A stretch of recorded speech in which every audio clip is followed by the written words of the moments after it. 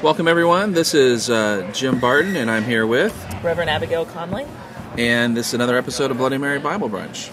So we're going to talk today about some current events, and we're going to talk about sort of a positive development in the gun control debate, in the gun safety debate. And but to start off by putting it in some context, I'm going to let Abby tell us a story about when she was a kid in Eastern Kentucky. So, I actually did not have first-hand experience of a school shooting, but I was in an elementary school that was on the edge of one district and the edge of another district. And so in January of 1993, there was a school shooting at the high school in the next town over.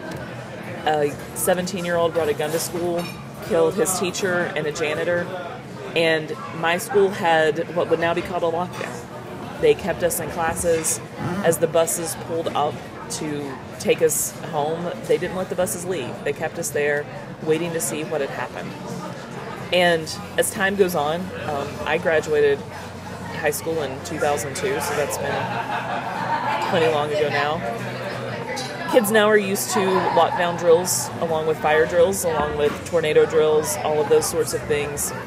And that's true in most school districts in America at this point because it became more and more commonplace. Columbine is the first large-scale shooting that I remember, as well as one in Paducah, Kentucky. And Columbine happened in 1999, which, that was, 18, 19 years ago.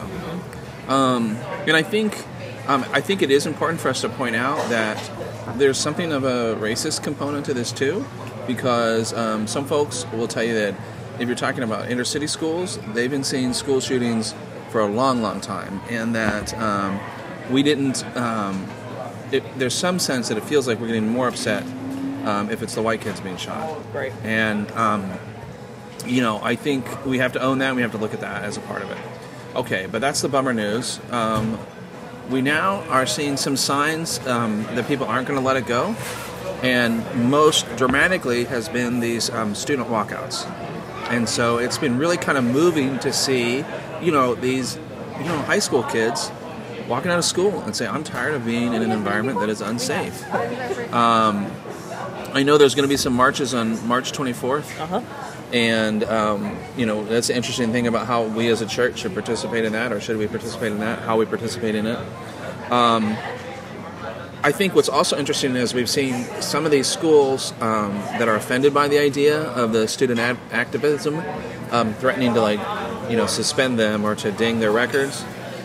And we've seen, I happen to have a lot of friends who go to Indiana University. I know they put something out that said, hey, if you have something on your record from this, it's not going to hurt your applications. So I think that's a positive. I think it's a real positive. It is, and I actually, on some of the other things, talking with other clergy, and it's not just high school students. There's, as people talk about national walkout days, and we're going to keep kids out of school, they're saying, no, I'm pulling my elementary school age kids out of school. This isn't acceptable for them either, and even parents are becoming part of those choices. It's not just kids. In the same way that the kids that are in Florida doing some very good organizing, some very good public relations things.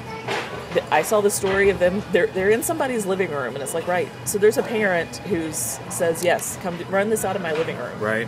Let me buy the pizza. Let me do this. But had these, dozen or so kids in the living room of their house. And it's like, yeah, they're running us out of their parents' living room. These aren't adults.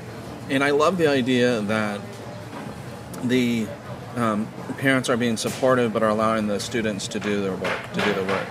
Because they are connected, they do know how to use social media in a way that is the parents don't necessarily know what to do, and they know how to authentically communicate. Mm-hmm. It's also worth noting it's not the first rodeo as far as activism goes for some of the students. I know that the one young woman, I think Emma, she started, she was a president of her Gay Straight Alliance at her school, and she's been engaged, and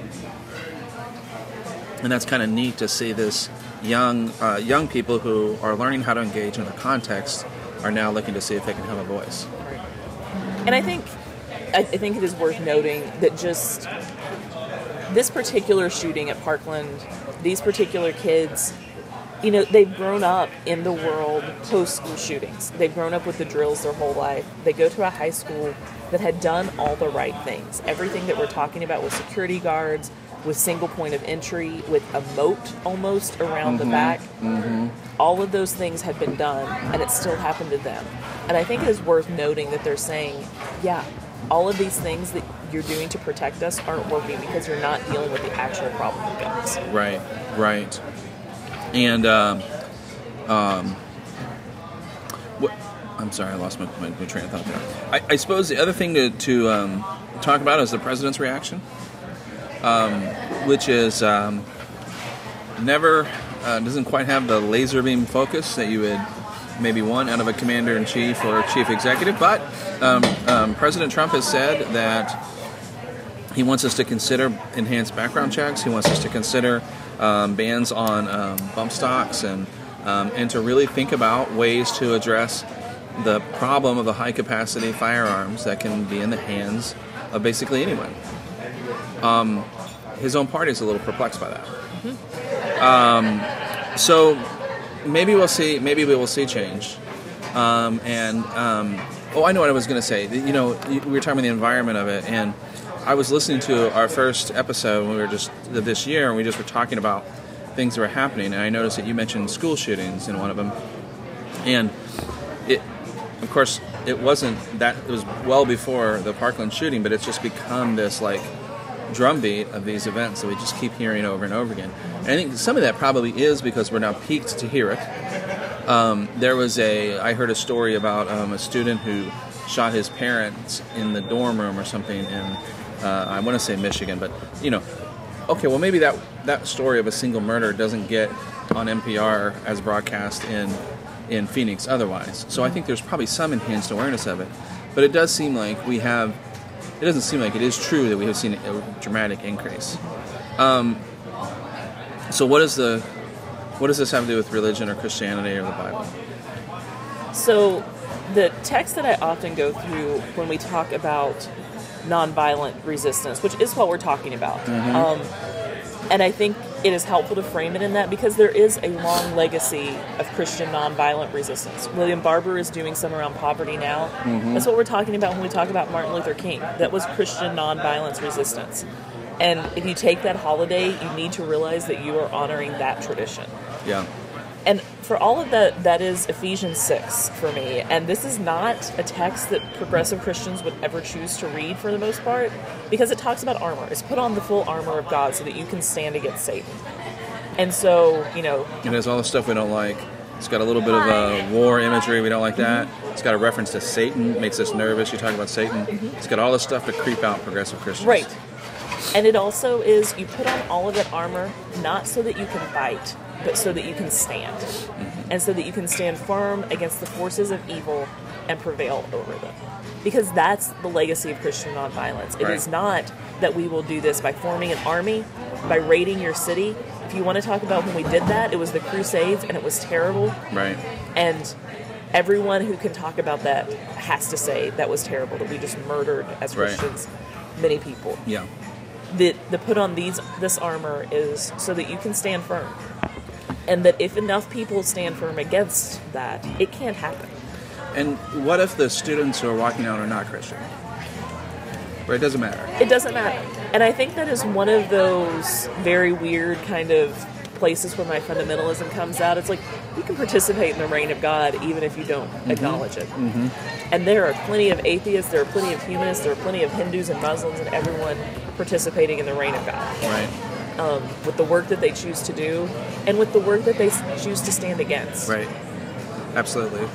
I wanted to give a shout out to, you talking about Ephesians 6, there's a novel or a little short book by Watchman Nee called Sit, Walk, Stand, and that's exactly where he gets to. He talks about, first you have to accept the grace, you sit and accept the grace that is gone. Walk, you have to live like as Christ teaches you to live, and then you stand against evil. And I think I think that's right. And it doesn't mean, you're right, it doesn't mean be combative. It's not honor Christian soldiers. Right. It's stand against evil. So, and of course for you, the relevant book is The Stand. Is The Stand By Stephen King. Stephen King, the Because great American theologian. He is. That's I'm your telling position. you, it is. He is one of the most theologically engaging authors out there. All right. Well, I think that's good. We're with the people that are walking out. Maybe we'll literally march on March 24th. We'll see. And read your theologians, Watchman Nee and Stephen King. All right. Until next time. Cheers.